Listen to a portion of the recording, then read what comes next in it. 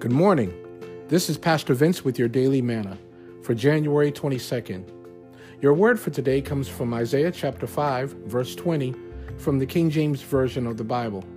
The word of God says, "Woe unto them that call evil good, and good evil, that put darkness for light, and light for darkness, that put bitter for sweet, and sweet for bitter."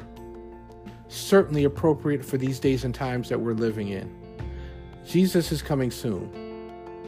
Woe unto them. Again, that was Isaiah 5, verse 20 from the King James Version of the Bible. Please join me tomorrow for more of Your Daily Manna. Have a blessed day.